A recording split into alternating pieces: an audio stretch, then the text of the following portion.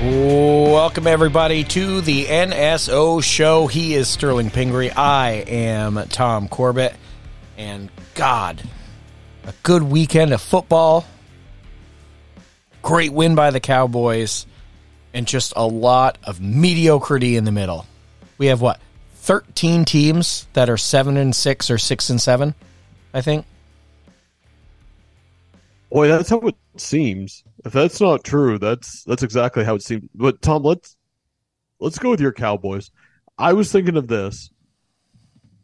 Finish the phrase. That win, and I don't mean this isn't a backhanded statement at all. That was the Cowboys' best win since.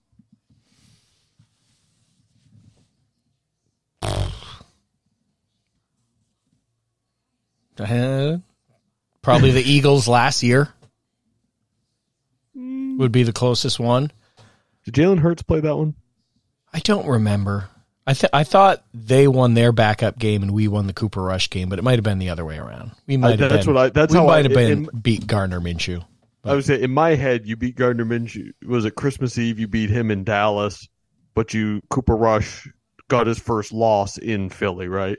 Maybe that's how it was. Because in my head, and again, no disrespect, this might be Dallas's best win since Super Bowl 30. I wouldn't go that far because it's just a regular season game. Not that we have a ton of playoff wins in that time period. I was gonna say, but there's been a couple, Maybe the Tampa We win retired. last year. We retired Tom Brady. Okay. Put him on the shelf right next to my kid's Elf. Let's just say, how many playoff wins does Dallas have? And I mean this is a legitimate question. Since Super Bowl 30. I want to say it's 3. Could be 4. I have to look. Because did Romo ever win a playoff game? I believe Romo won one. He won the one in Detroit, right? Yeah, he won one, and Dak has won 2, I believe. Yeah, because he beat Tampa last year. I think he won a wild card before. Oh, in Seattle? Yes. Was that the one? That was the one where Sebastian Janikowski was randomly the kicker for the Seahawks. I think we need a deep dive on that because I feel like Seattle started someone unorthodox at quarterback. Well, that was just during an unorthodox time period of Seattle Seahawks. But in my head, I think it was it during the Russell era, but they had to start. I don't know. There's some weird, I keep thinking of the Vikings. Was it Joe Webb started a playoff game for the Vikings that one year, and for some reason that sticks in my head that was like a strange Seahawks team. No, Russell Wilson. It was Russell Wilson. Okay, maybe it was just that Janikowski was the kicker. Must have signed him off the street or something. Some reason that sticks in my head. Yeah. Like Steven Hauschka must have gotten injured or something like that before the... Janikowski, 2 for 3. He was looking real big then. That was post... I remember the Cowboys getting Janikowski from the Colts. And everyone's like, ooh, Dallas has solved their kicker issue. No, you got Mike Vanderjagt. Oh, yep, you're right. I'm thinking of Vanderjagt. I know that because I played him. That went real poorly. That went real poorly. Very poorly. That was after Peyton doomed him with the curse of the idiot kicker at the Pro Bowl. So, case in point, back to my original idea. So, 3 playoff wins for Dallas since Super Bowl 30. We kind of forgot about the Seattle one. I don't think you really want to bring up the Detroit playoff win because I had that whole pass interference call. 5 wins. You have 5 playoff wins. Okay. 96 won the wild card and then lost to the Carolina Panthers. Let's see. Loss in 98, loss in 99, loss in 2000. Was 98 the Cardinals? Yes, it was. I remember that one. 99 lost. 2003 lost. 2006 loss, 2007 loss, 2009 beat the Eagles. Oh, I have no recollection. Then lost to the Vikings. And then didn't go to the playoffs for 5 years. Beat the Lions in 2014. The PI game, yep. And then, of course, lost to the Green Bay Packers on a catch. That was a catch. That was ruled not a catch. Just saying. That's right. By the way, not to get off track, one of the most beautiful playoff games. Like, just that was aesthetically, like on the screen. Yeah, it was so, and you knew it was going to, and the field looked very frozen. Like, I don't know what they did to like frock the field or something. That it's too bad they got kind of overshadowed by that one play, but just a beautiful looking football game. I thought of that game. Was it the Buffalo game? I think maybe where they made the pass late in the game, and he kind of caught it, took like half a step, maybe a second step.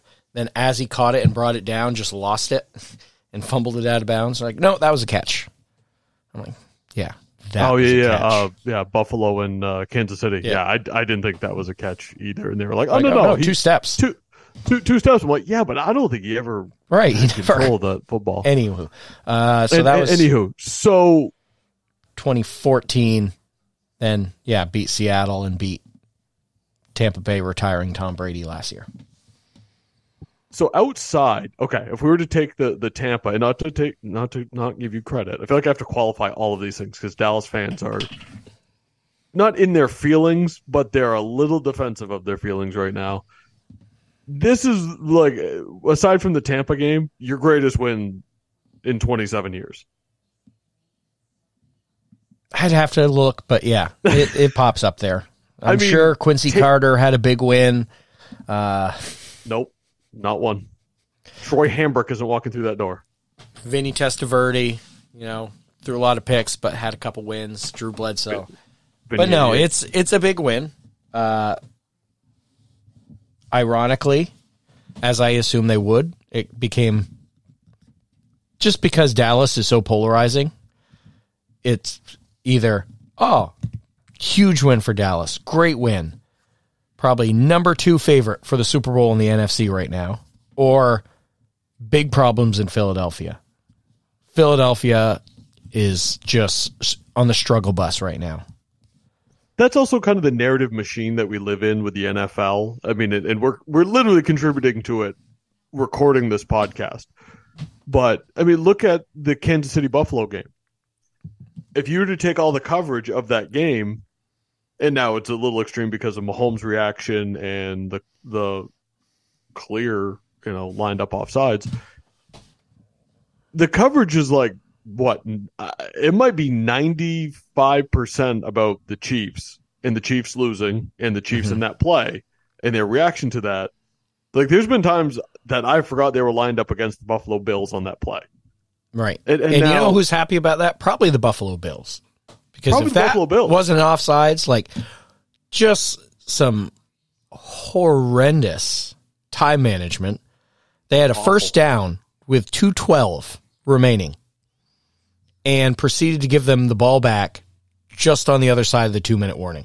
Well, they just threw 3 times. Yeah. I mean, it made I was watching it going, wait, what am I not adding up here? Why did they just Let's give it back to Patrick Mahomes with 2 minutes and 2 timeouts. Because there was, I think, 2:09. And not only that, they threw incredibly fast because there was 2:09, and I think they ran 2 plays, and it was the third down play that was unsuccessful that stopped the clock at 1:57. Yeah. And I'm like, they're punting away with 1:57 and 2 timeouts. Like, this will not end well. But it's the world we live in right now, Tom, where Dallas, I think, has gotten some of their flowers this week. I think there is like I said, it's very split. Like, there's no real in the middle. It's either great job Dallas, horrendous job Philadelphia. I think there's been just a little bit of surprise about Dallas. That I think there's some that just expect, because of the way the team has been the last few years, that on this stage against the teams we believe to be clear-cut favorites, this was a statement game for Dallas. And it was one that said, if you come here in the playoffs, as we're looking for these undeniable truths as to figuring out who's good and who you'd pick and who you don't want to play in the playoffs, we don't know if you would want to play Dallas here or there. You don't want to go to Dallas. No, they're rolling. They're rolling at home. What is it, 19 straight wins, at AT&T Stadium? I think it was 18 going into that one. So 19 straight wins. And not only they're beating the pants off of teams in that stadium, and now they sit with the 2 seed. I would say unlikely that they'll hold on to it. Philadelphia have Seattle this week, which who's playing quarterback for Seattle this week? Don't even know. In Seattle, it's name the backup. It's still whatever, but that's their toughest one. Then they have, I believe, Giants, Cardinals, Giants. And if they win out last 4, they automatically get the division based on tiebreakers, even if the Cowboys win out. And the Cowboys have the Bills, and they've got a couple tougher games. So more than likely, it'll be Philadelphia. No one's catching San Francisco, I would think, unless something happens.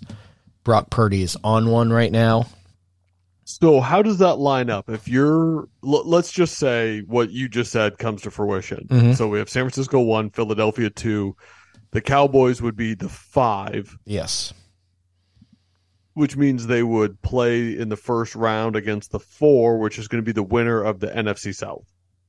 Whoever that is, yeah. Tampa Bay or Atlanta. So essentially, you get a first-round bye. Essentially, you're not going to finish in first place. So getting 5th might actually be better because you get to not have a week off, but you get to beat up on the NFC South.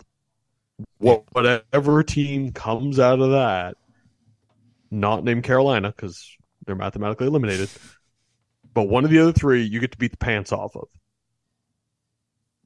And I would take that over a bye week, I think. Honestly, I think you're better off, especially if you have no chance to get the number 1, which not to say you don't. We've seen San Francisco, a couple of injuries here or there, falter. Doesn't appear they're going to at this point. But yeah, then you would probably... and Trent Williams are healthy, but... Yeah, more than likely you'd be headed to San Francisco after that. Which isn't great. It's not been great. Dallas has one Achilles heel this year. Not great, Bob. Not great. That's their Achilles heel. At that point, hey, Eagles win out. I don't know the tiebreaker with San Francisco. Maybe they drop one. I think I would rather play the Eagles in round 2 than San Francisco.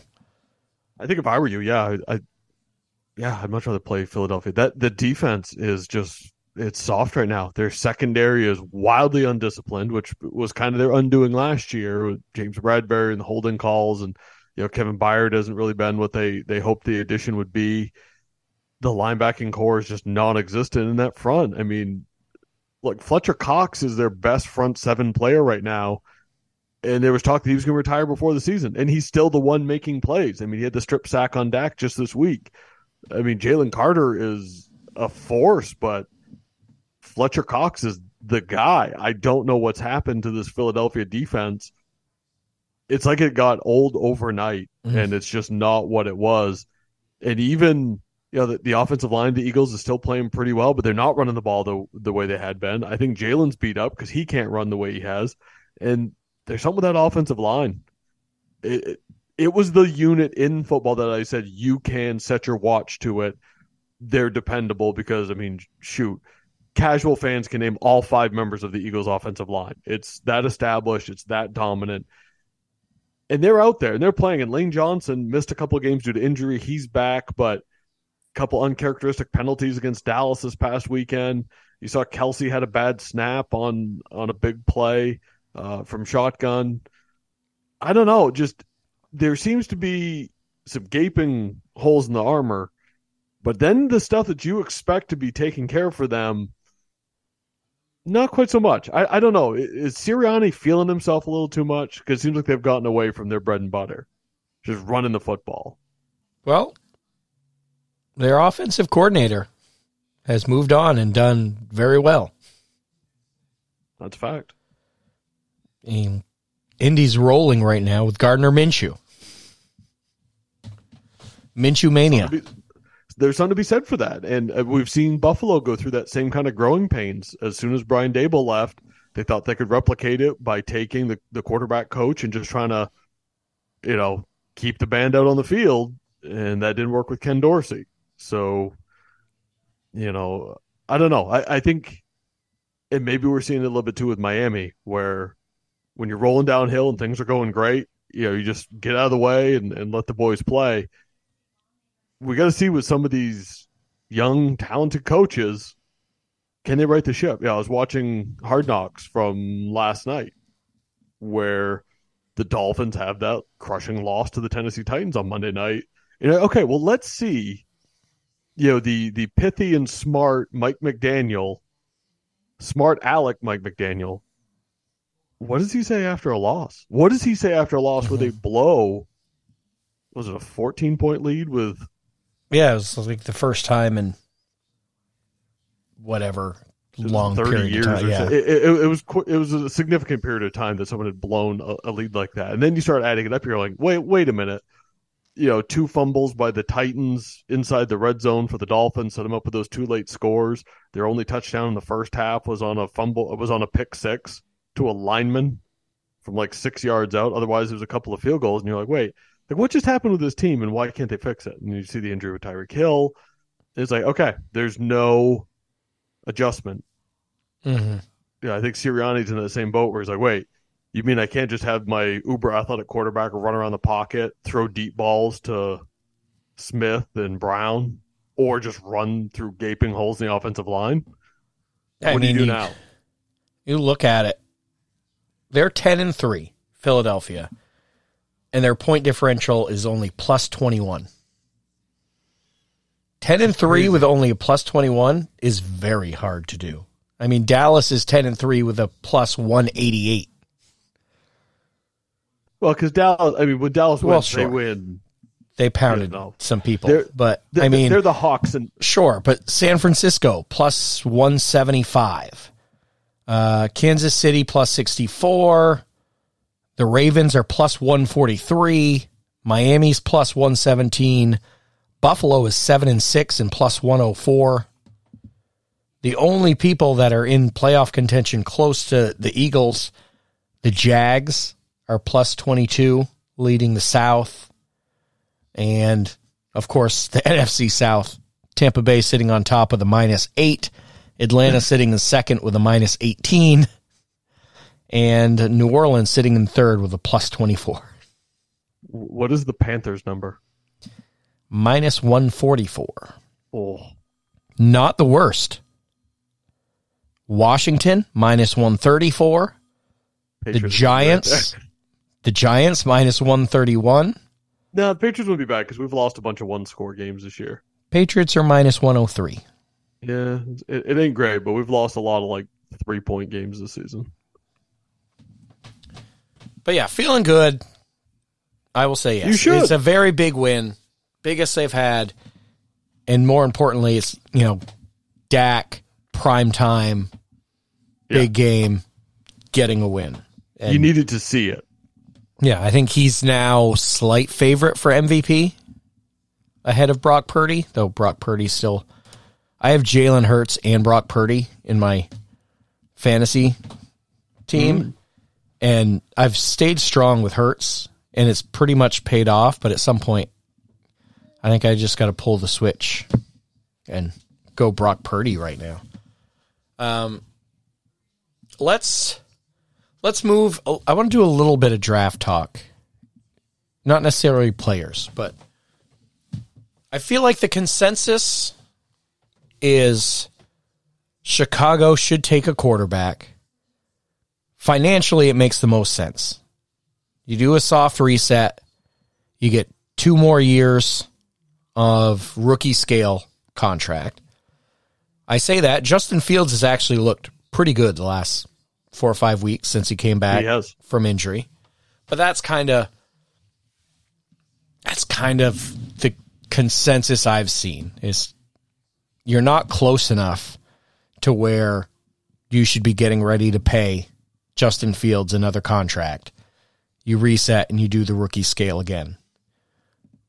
I'm going to throw this out there. Who says no? Okay? Okay.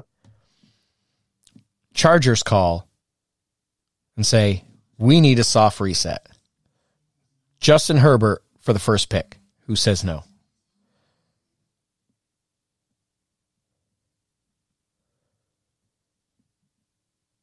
I'm going to say, I'm going to give this an expedited review because the amount of time I'd have to think about that is probably not good radio.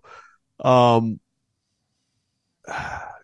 that's a good one, especially with the Southern California tie with, well, I'll let you think for a second, ties. and I'll give you my thought train.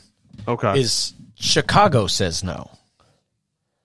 Because it's kind of like I just said, you're not close enough to where you want to take on that kind of money. That doesn't really help you. And if we're being fair, Justin Herbert was a top 5 guy going into the year. Sure. On everybody's list. Is he top 10? Still? If we're being realistic and we say, okay, are you taking, Herbert or Brock Purdy? Are you taking Herbert or Dak Prescott? I mean, Justin Herbert's Mr. 500. He's going to win you 2, lose you 2, win 1, lose 2, win 2. He's Mr. 500 right now. And a lot of that, I mean, I think their coach is awful. God, is Mike McCarthy in the running for Coach of the Year right now? Oh, 100% he is. 100% he is. I mean, if you he's looking like a genius right now. He is. Let Mike cook. Think of this. I mean, I was considering this after the Dallas one on Sunday night, and we just witnessed, another. The Chargers are starting Easton Stick now, and Herbert's out, and they beat the Patriots 6-0 a week ago. And I'm going, man, remember before the season? I mean, could we play the clip of you saying, "Oh yes, Mike McCarthy's in charge of the Cowboy offense," and we just let Kellen Moore walk to the Chargers? Like, he had a job the second he walked out of, Valley Ranch. There's something wrong with this, and now the Chargers are the Chargers. They're probably firing Staley and the whole coaching staff. You called it a soft reset. That's a hard reset. Yep. I think they're getting rid of everybody. Unless Kellen Moore's like, hey, I'll stay for the lowest contract you can give a head coach in the NFL, and the Spanos family goes, yeah, sure, why not? We don't want to pay a head coach. I think there's probably enough bad stink on the head coach to where Kellen Moore could still get a decent offensive coordinator job.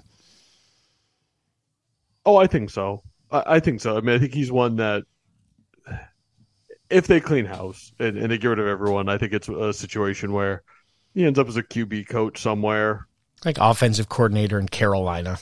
Yeah, or ends up with like a college OC job or something for a year. Like he goes to wherever they have an opening at a Texas or Oklahoma or something for 1 year, and then ends up back on the NFL radar in a year or two. But we digress. So the question, who says no? Herbert for the first pick.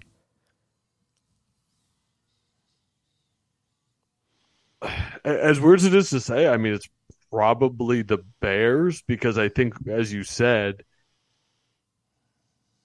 it comes down to that rookie contract and control for 5 years and what you have to pay for them. If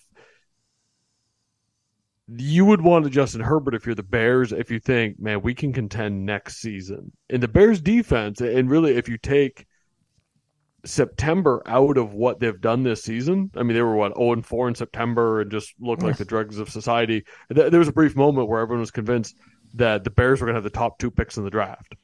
Remember that time period where they were 0-4, the Panthers were 0-4, both looked terrible. The Bears owned both picks, and it was like, oh my goodness, they're going to draft Caleb Williams and Marvin Harrison, and that's how they're going to restart the franchise. Caleb Williams helps you restart. Justin Herbert is like, we're going to win next year. Because as weird as it is to say, he's still a good young quarterback, but you need someone who's going to kind of develop with your program. And you could be really good with Caleb Williams next year, but Justin Herbert, you kind of have to be. Plus, you're going to pay him some of that money. The Chargers aren't buying all of that. So, as weird as it is to say, with this now, if you were to look at, say, last year's quarterback class or even, this year's rookie crop, people weren't convinced. They didn't think CJ Stroud was CJ Stroud. They were thinking of Bryce Young. 2 years ago, you had the Kenny Pickett class. Like, this is more of a Trevor Lawrence situation where you go, okay, consensus, we have a number one. No one's going to fault you. If this doesn't go well, no one's going to fault you for that pick.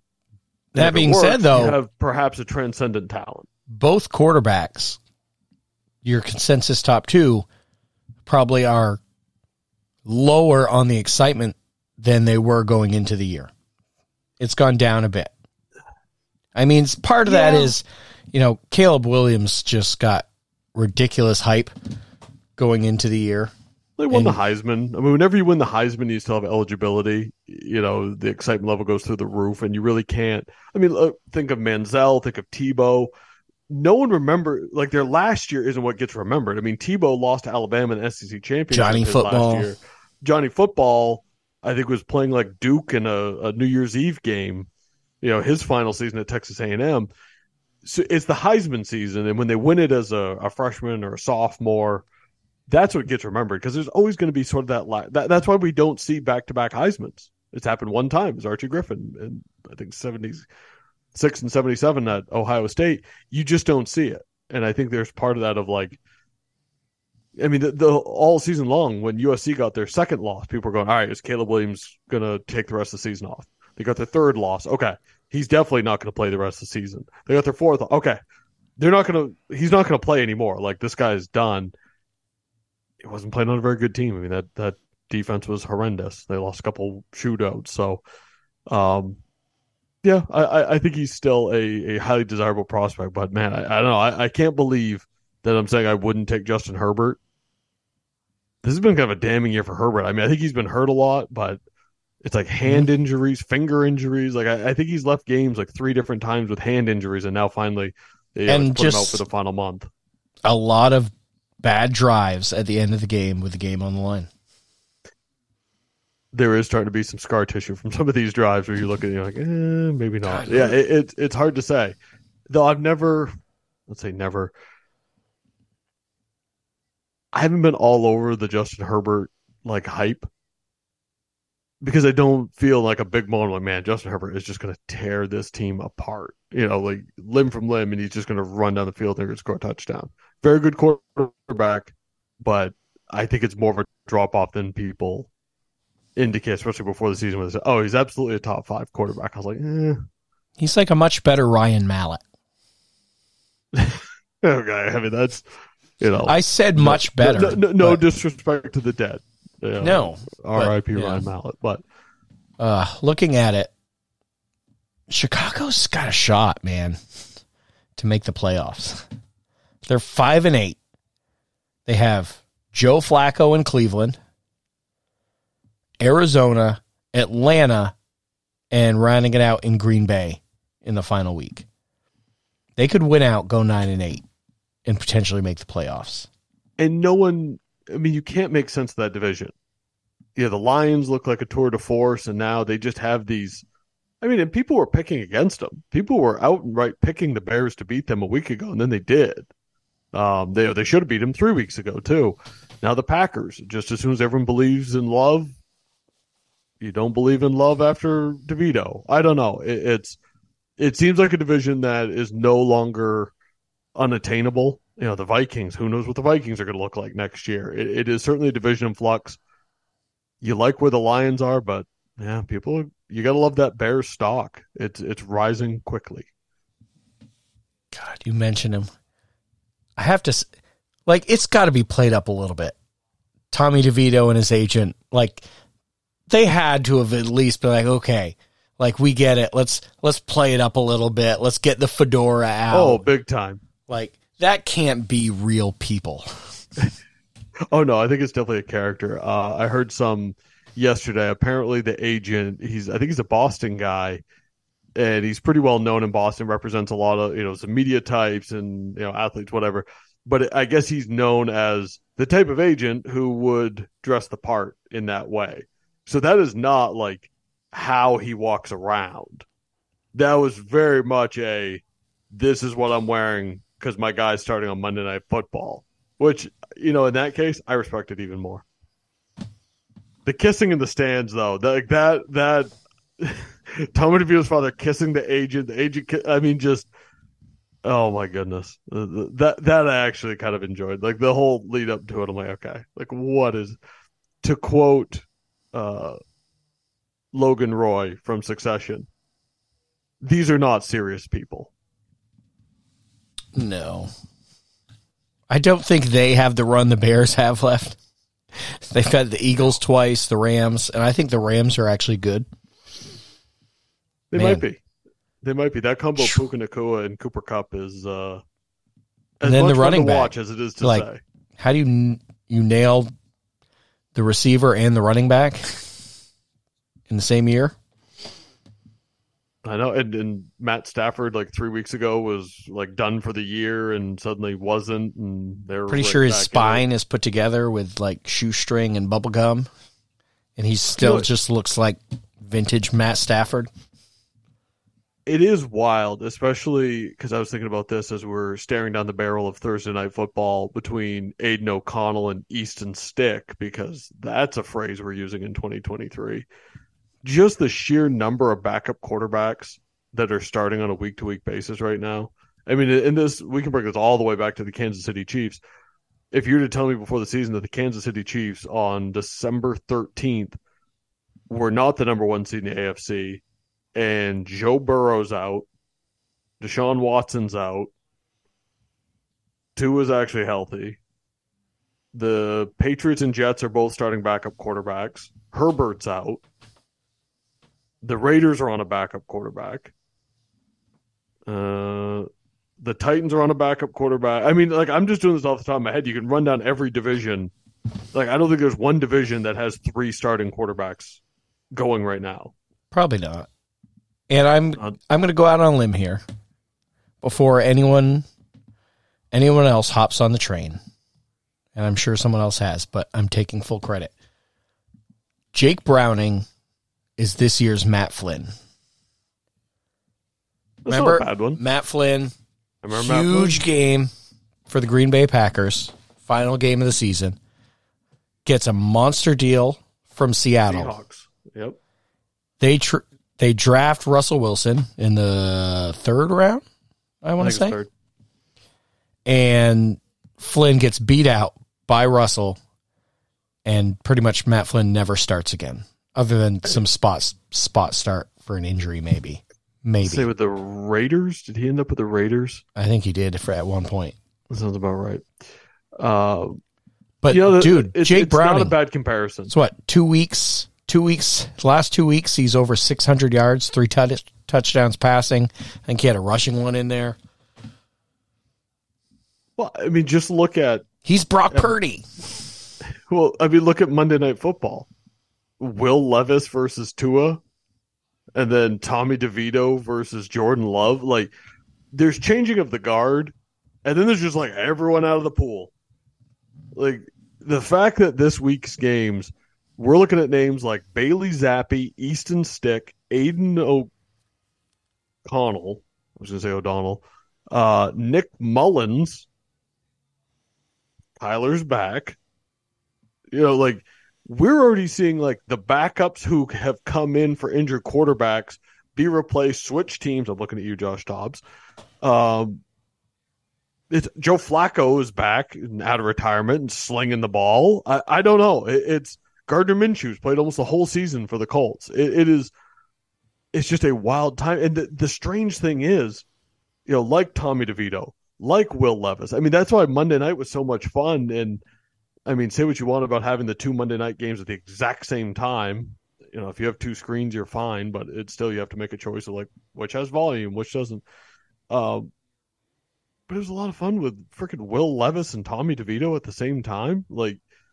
The color that's being added to the game with some of these characters, it's just I think Big Cat made the point on Pardon My Take this week, where he's like, Major League Baseball is trying everything they can to make Mike Trout marketable and interesting. And he's this superstar transcendent player. And the NFL is just like, hey, look, Tommy DeVito, he's Italian. And the world's like, oh my God, look at this guy. Like, look at his dad and chicken cutlets. And people are just losing their loving minds about it. And Major League Baseball's like, this guy over here is like a modern day Mickey Mantle, except he's like just a real good straight and narrow guy. And everyone's like, I don't care. Tell me about the guy who lives with his parents in the shadow of the stadium. Give me that one. Oh, eating gabagool before the game. His agent looks like the guy that tried to kill Don Corleone. I mean, just what a world. Crazy. He did. Matt Flynn, by the way, did get 6 more starts, with 4 in Green Bay and 1 in Oakland after his 1 year in Seattle. I always like when a guy leaves a team then immediately goes back. Fun fact, one of my favorite games that I've been to live was Patriots-Packers Sunday Night Football 2010, which was the year the Packers won the Super Bowl. They won Super Bowl 45. It was right before Christmas. I want to say the 20th, 21st. That was the game with the Dan Connolly kick return where he took it to the 5. Dan Connolly, who's an offensive lineman, and just like rumbled with 2 hands on the ball like a fullback and a goal line dive, but he rumbled all the way to the 5. The starting quarterback of that game for the Packers was not Aaron Rodgers. It was Matt Flynn. Like, people forget that in December of their Super Bowl run, Matt Flynn was starting games, and the game actually ended. The final play from, like, I don't know, the 15-yard line, Matt Flynn got strip sacked by Tully Bantakane to end the game. It's just like the wildest ending that the Packers scored. I think it was like a 4-point game or something that the Packers scored, they win, and poor Matt Flynn strip sacked. Them's the breaks. That's what happens. It was a wild game, though. All right, before we move on towards our immaculate grid for the week,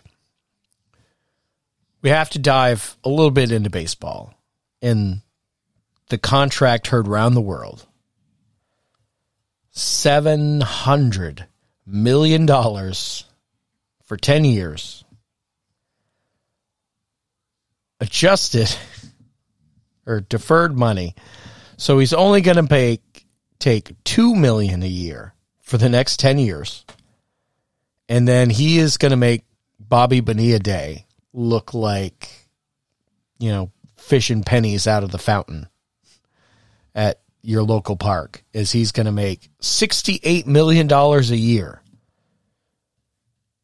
from whatever it is, 2035 to 2045, if that's a real year that's going to happen.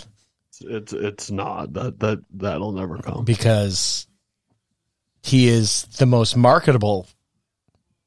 He's maybe next to LeBron James, the most marketable athlete in the world right now. They said he's probably making about $50 million a year right now in endorsements. Sure. So he takes $2 million. And now the Dodgers are really making a push to be the new evil empire, because they're out talking to Yamamoto because they're paying their star, the biggest star in baseball, like a minor leaguer who just got called up. So the Boston Red Sox signed reliever Cooper Criswell yesterday for 1 year, $1 million. So just $1 million less than Shohei Ohtani got from the Dodgers. Credit Rob Bradford for that. Now, I should say they did nothing wrong. Collective bargaining agreement. They say, yep, you can defer money. So, but shouldn't it be wrong? Like, I've so badly wanted to say, but I haven't, because I'm not, what's that, progressive? Is that the ad where, like, you're becoming your parents? I really just want to yell, isn't that illegal? Like, there is no salary cap in Major League Baseball, but there is the luxury tax threshold, which is significant. You can't cross it. Like, it's effectively like a soft cap in Major League Baseball, because I think they said what? He's going to count for like 46, something like that. As opposed, and I heard someone explain it this morning, where that because of inflation, which is like atmospheric, like how the world turns, that due to inflation, the number 700 million is really like 460. That like you shouldn't look at it as 700 million, that because of inflation and when they're going to pay it, it's actually more like 460 million. So really it's only like 130 million more than Aaron Judge got. Don't know how that works out. Someone tried to explain it today. Don't think I followed. But the idea being, I guess, 20 years from now when they pay off that last bit. Right. This seems like, if you were to look at it in conjunction, he just doubled up the biggest contract in baseball history. This feels like when Manny Ramirez signed with the Red Sox for 160 and then A-Rod signed for 252 like the next day. And everyone's like, oh my God, 160, the biggest contract ever. And then Scott Boras said, hold my beer, and got 252. And then no one crossed 252 until just a handful of years ago. It was still the biggest contract. It's like, everyone's like, oh my God, where's it going to go? Who's going to be the first $1 billion guy? And it's like, wait. We're still 10 or 15 years from that. Like, we're not getting there anytime soon. But how is this legal? How can a guy just say, no, I'm only going to be $2 million, but they have promised me $68 million a year. Like, I tweeted this right after after they made the announcement of the contract structure. I was like, so the Dodgers get Ohtani for $2 million for 10 years, and then for 10 years they don't get to have a baseball team. Like, they have to take a decade off because their spending was too exorbitant in the first 10 years, that they have to literally pay the piper, pay the players, and they don't get to play no more. Like Hamilton Porter hitting the ball into the Beast's backyard. Ham, you idiot. Now he can't play no more. That's what the Dodgers have to have, right? But no, they're still somehow going to get to pay Shohei Ohtani for him not to play $68 million a season for another decade. And I'm going to imagine at that point, they're still paying, like, I don't know, Ichiro Jr. and Vlad Guerrero III or whoever is the next stud in Major League Baseball at that point. And they're just going to pay them $600 million. The way they turn into the evil empire, one, they got to win. That's a big part of it. Because right now, people love Shohei. They want to see him win. For the first year, I think there'd be a little bit of a grace period, even if they are this kind of evil empire incarnate for 2024. The other way they do it is, I almost choked when I read the headline yesterday of, after signing Ohtani, the Dodgers are still interested in Josh Hader, the closer for the Padres, and still want to sign Yamamoto. And then today, they add on top of that, the Dodgers close to trading for Manuel Margot and Tyler Glasnow. So, and I know he's coming off of Tommy John. He's missed most of the last couple of seasons, former Cy Young winner. But if they sign Glasnow, if they trade for Glasnow and they sign Yamamoto, heaven help us. Yeah, you're right. They will be painted as an evil empire, but they've got to win. Because right now, all they have is that COVID ring from 2020. But boy, howdy. They've signed some likable guys. None of these guys are not likable. People love Shohei. I rue the day that Mookie Betts left Boston. I still can't hate the guy. Freddie Freeman, wildly likable. Dave Roberts, likable manager. Yamamoto, sure. But dear God, at least as Red Sox fans, we can say at least in the National League. We'd have to get there to worry about it, and then it's, and for the Red Sox, I don't think we have to worry about it for a while. At least, Sports Illustrated, which is still a thing, I guess. They have Red Sox as the favorite right now for Yamamoto. They have what? Did AI generate that one? Because I'm pretty sure they think it's between the Mets and the Yankees. And last I checked, I saw a headline before we went on air that Yamamoto's meeting with the Dodgers is going to include Mookie Betts, Freddie Freeman, and Shohei Ohtani. That is true. Great. The perks listed for the Red Sox is just that they don't have to sign Soto to an extension. They don't have to sign Pete Alonso to an extension. and they are pretty much only locked into Devers, Trevor Story, and Yoshida for the most part are the only somewhat long-term assets. No. So what they're saying is, we don't have very many good players, but we have a Japanese player. Hey, you can see that glass is half full. Well, and I guess that has been something Yamamoto is interested in, that he wants to play with another Japanese player. He wants to go somewhere with one, So I think is there a chance that the Dodgers signed Ohtani just to have a Japanese player so that Yamamoto would want to go there? Like, I feel like there's a chance that Ohtani just never pitches again. It's very possible. And I've said this, and I think I've even said on this podcast about the Dodgers, it's like every season follows the same script. Kershaw's good. The Dodgers then bring up a guy like Walker Buehler or Tony Gonsolin or Dustin May, or just go down through the list, and they will win like 19 games. They'll go 19-2, probably start the All-Star game. They will go down in September, probably have Tommy John surgery, miss a year and a half. We'll really never see them again.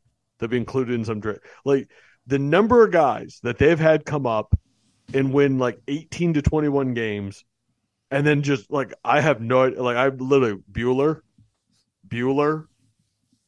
Walker Buehler, like Dustin May throwing 1,000 miles an hour, and I think he was pitching at the bullpen at the end of this past season. Tony Gonsolin was going to start the All-Star game, he vanished in August. They have an issue with starting pitchers. The only durable one's been Kershaw. He's at his nicks here and there, and his postseason has been horrendous. But, like this is, for Shohei Ohtani, the pitcher, this is maybe the worst place you go. This is like a running back signing with the Baltimore Ravens, who already has a partially torn ACL. You want to push it to the limit and take that thing all the way? Sign with the Ravens. We'll tear both of them. Clayton Kershaw's 35. Been doing it a long time. MVP, 3 Cy Youngs, Gold Glove. I always forget he was an MVP. I always remember the Verlander one. I forget that Kershaw did it too. 5-time ERA title. He's a great one. I like Kershaw. I like watching Kershaw. The postseason thing, though, is just staggering. All right, let's move into our immaculate grid for the week. We have on the top row the Indianapolis Colts, the Arizona Cardinals, and a Super Bowl champ. Down the side, Kansas City, Pittsburgh, and the New York Jets. If this is your first time listening to us do this, the Immaculate Grid, ImmaculateGrid.com, not a sponsor. You have to find a player that meets the parameters of where they meet up in the 9-square grid. So along the top, Indy. Along the side, Kansas City, you got to find a player that played for both franchises, so on and so forth. All right, I love it. You want to put up on the screen? I need a visual. At this time of night, I got to have it in front of me. So we've been hitting these now for a few weeks on the show. Yeah, 3 or 4 maybe. We have been enjoying. So we're keeping it going. So kicking it off, Colts, Chiefs.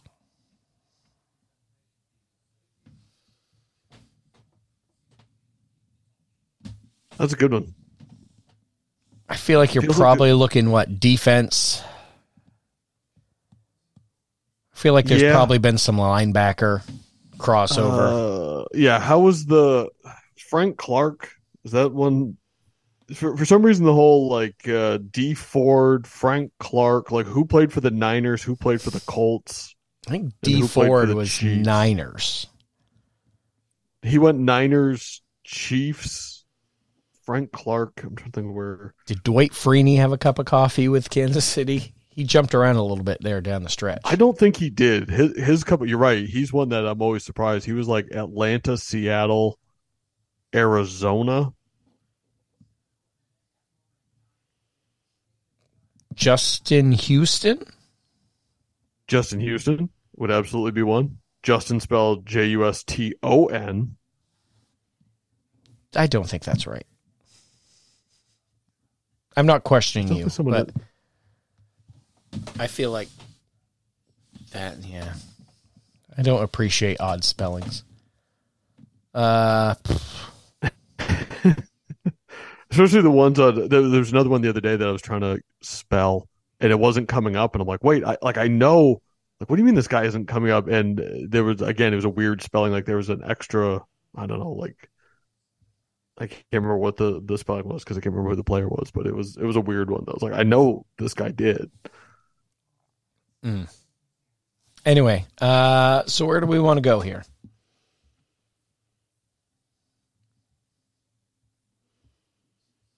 So the one I always think of when it comes to Colts Steelers, and this is one that does not count because I've had to look this up before. I thought, did we decide on Colts Chiefs? Oh, no, we didn't decide on Colts Chiefs. Do you have something better than Justin Houston? No, let's go Justin Houston. That's a good one. I feel like for some reason, like I'm gonna have to look up the whole like D Ford spelt normally. There's someone who spells it with an O. Ooh, 31%. Okay, Colts Steelers. I feel like there's like some '90s wide receivers that were Colts Chiefs or something. Like, you know, some of those guys you're like, oh yeah, they played with Jim Harbaugh or something, but they're not coming to mind. Colts Steelers, the one that always comes to mind does not count, and it is Johnny Unitas because he never actually played in real games for the Steelers. But they had him, they cut him, he signed with the Colts after playing with the Bloomfield Rams in the semi-pro league. So Johnny Unitas does not count, even though he was originally drafted by the Steelers. So, crossing that one off the list. The one I've used, I know I've used this one before, is Eric Ebron, the tight end. Yep. Because I don't think this one, well... I know he had the stint with Pittsburgh. Did Darius Hayward-Bay play for the Colts? Ooh, I want to say he did. But Darius Hayward-Bay is one that I've thought of a few times where I go, oh yeah, he must have played there, and it turns out like he never played. It's like, no, he was a Raider, he was a Steeler, and that was like, yeah, no, I think you're right that I think he did. I know Eric Ebron did. I'm trying to think of.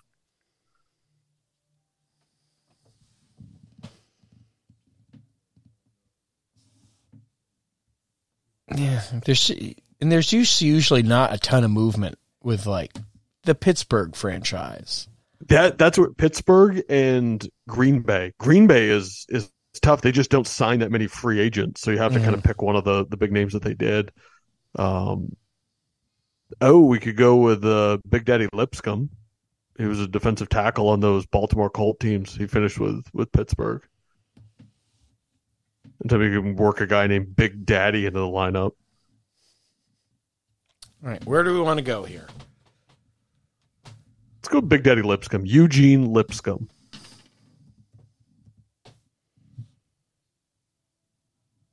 A lot of Eugenes. Yeah, I've used Eugene Robinson a lot of times too. Okay, then I missed something because I only have. Eugene maybe it's just Gene. I think he's. Yeah, I just looked up in Pro Football Reference. It's just Gene Lipscomb. Point 2. That's a good one. Colts Jets. Frank Gore. Yeah, I always forget. Frank Gore's another one that had that long. I don't know what you want to call it. He's one of the all-time script to his career, all-time leaders in NFL history. And you're like, wait, what? Frank Gore? But then you forget. You're like, oh, that's right. He was in Buffalo for like a year. He was with the Jets for a couple. Several teams there. I'm trying to think. There was. It's not Randy Beverly. There was someone in the secondary for the Jets in Super Bowl III that came from the Colts, but I'm not going to speak to that. I feel like Cromartie played for both, maybe. I'm not positive on the Colts. Colts are another. I mean, your brain immediately goes to the Peyton era. You know, so you're like, oh, but like most of those guys, I mean, like Dallas Clark, I think had a year in Baltimore or something at the end of his career. But like other than that, you're talking like Marvin Harrison didn't play anywhere else, and I mean Reggie Wayne. I don't remember if he had a year. We went to the Patriots, but he didn't technically play for the Patriots. So a lot of those, I mean, Edgerrin James bounced around a little bit. God, I feel like I should be better with this one just because they're such old school AFC East teams. Mm.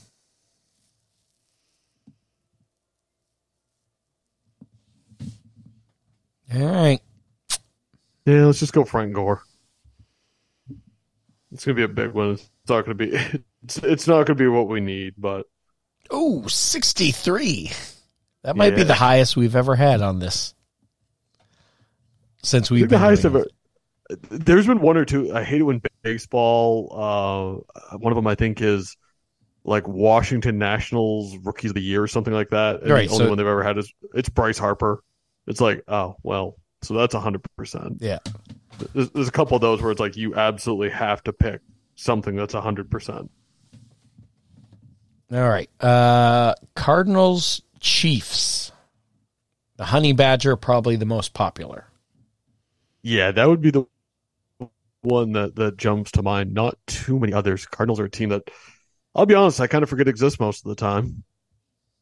Not a lot of, like outstanding, all-time greats, aside from like the Emmitt Smith year, which it's so funny to me that Emmitt Smith has become, if you have to put something for the Cardinals, it's like, oh, well, just put Emmitt Smith, or, Hall of Famer played for the Cardinals, put Emmitt Smith, and now it's like the most popular answer. Right. I did just look someone up because I didn't think it was remotely right, and I was right, but I'm not going to use it because I cheated. But I like it. I respect your honor. Who did you say? Terrell Suggs played for Arizona and Kansas City in his last year. That's a good. Yeah, forgot that. I remember him in Arizona because that's where he went after Baltimore. But yeah, that's right. I wouldn't have remembered the sojourn with the Chiefs. Only played 2 games. That's kind of what makes this fun. Well, I mean, it's almost like James Harrison with the Patriots. It's like, wait a minute, what happened? Yeah, let's just put the Honey Badger. Like, we're not getting a low score on this one. No. And I look at the team like the Cardinals. It's like, let's just get out with a win. I think it's A and N. All right, let's just go. There he is. 72. 72. We're breaking records tonight, Tommy. Cardinals, Steelers. First one is Joey Porter is the first one that jumps to mind.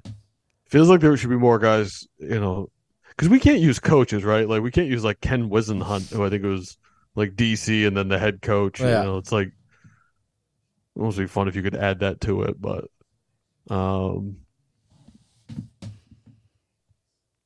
Rashad Mendenhall. Oh, that could be. See, what I was saying this before the show, always screws me up when two teams played in the Super Bowl. Because, like, I'll start picturing guys, and it's like, oh, no, wait, that's just because all my images of that team are against that other team in the Super Bowl. So when you say Rashad Mendenhall, I'm like, yeah, I mean, he might have, but like, could all just be remembering that because they played in Super Bowl 43 against each other. That's fair. I'm going to go with Porter. Yeah, I feel more confident in that one. That was actually a lot lower than I was expecting. 4%. I think it's one because he also was in Miami, I think, for a bit. So I think the time with the Cardinals gets sort of forgotten. That brings us to Cardinals and Jets. I feel like I always throw out Josh McCown. Yeah, I mean, you can generally throw out Josh McCown. Can't use Josh Rosen, though. Haven't had a Josh Rosen reference in a while. I wonder where the chosen is. Boomer Esiason definitely did. I don't Jay think Aeneas Feely? Williams was Yeah. I'm bad with kickers. I really need to just study kickers because I think I could use a lot because so many kickers play for so many different teams. There's a few that are popular, and Jay Feely was a popular one. He was always like doing sports talk and stuff. And I'm 90+% sure Jay Feely. I know he was a Jet. I had him on my last podcast, and I feel like he kicked for the Cardinals in the Kurt Warner era.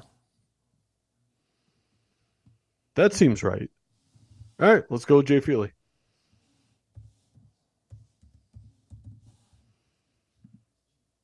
Hey, 1%. In a Cardinals uni in this picture. Obscure. Those makes you feel good. All right, who's your obscure Kansas City Super Bowl champ? Let's go with. So we're not going to go off any of the recent Super Bowl teams. Did Terrell Suggs win in that one year? When was that? That would have been. Oh, when did Suggs retire? 2019. It was at the end of the year. It was on. I almost want to say it might have been the one where they beat San Francisco. Let's go with my favorite modern chief, not named Mike DeVito, the great Anthony Sherman.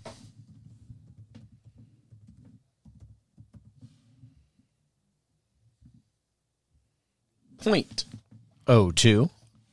You forget he was the fullback on their Super Bowl 56 team. Steelers Super Bowl champ, Plaxico Burress.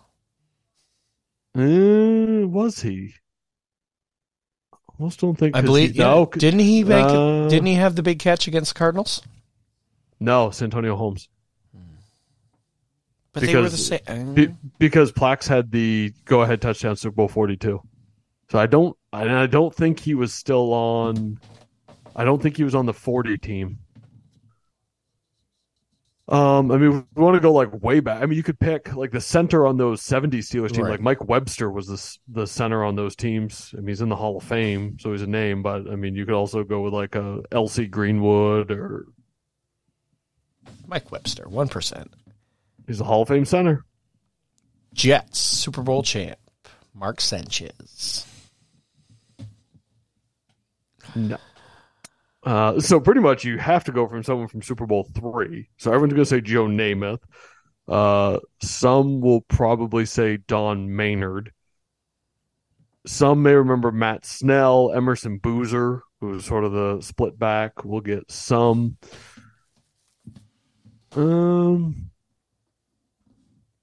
This one's all you. I mean, Randy Beverly had the interceptions in Super Bowl III. So I don't think, I mean, not many are going to remember the name Randy Beverly, but Randy Beverly it is 0.09. So yeah, many did not. He had 2 interceptions. Wow. He had 2 picks in Super Bowl III. If you take out at least Frank Gore, Honey Badger, and Justin Houston, we dominated that week. Sterling, where can they find your stuff? Feely's 1%, Sherman and Lipscomb. Yeah, no, that's remarkable. I think I had a 9 in baseball the other day. It all lined up. Yeah, you can read everything. I'll have a Patriots preview coming out Friday morning, previewing their game this week with the Kansas City Chiefs. The original Sterling Patriots notebook comes out the morning after every Patriots game. You can find that all on sterlingpingree.substack.com. Subscribe for free. It's the gift that keeps on giving. Give it to a family member you love. Don't even tell them. Just sign them up. And on Christmas morning, you will have the original Patriots notebook after the Patriots play the Denver Broncos on Christmas Eve. sterlingpingree.substack.com. There you go. We will be back next week. Make sure you like, share, tell your friends, leave us a nice review. All of those things would be appreciated. You've been listening to the NSO Pod, a production of Uncommon Media.